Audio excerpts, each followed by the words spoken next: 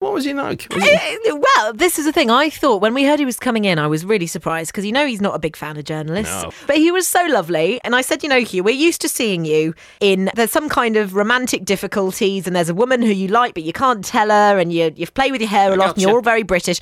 Why on earth are you playing a pirate king in an animation? When they offered me this, I was not a dad because it was years ago. It's a strange thing, animated films. You're meant to do them because they don't really pay you very much. You're meant to do it for the love of children. And I kept saying to my agent, but I have no love of children. Why would I do this for nothing?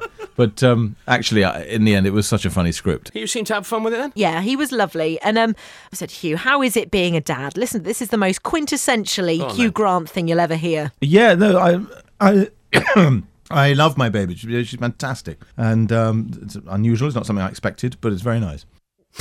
What was that? Very nice, like a cup of tea.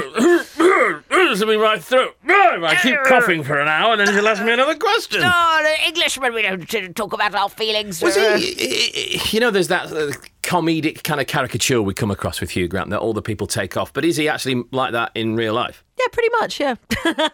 I mean, you heard that. That wasn't him doing a voice. That was just him talking about his little girl. So, do we get any little pre-audio glimpses of the Hugh Grant pirate accent? Or is it very much Hugh Grant being Hugh Grant as a pirate? Oh, no. Listen to this. My young cousins who've seen the trailer still don't believe it's me. Because I do put on a voice for this. I actually do some acting. It's most unlike me.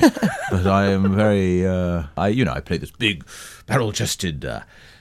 poppy-eyed pirate. No, it's not my standard voice at all. There you go. You can hear a little bit of that.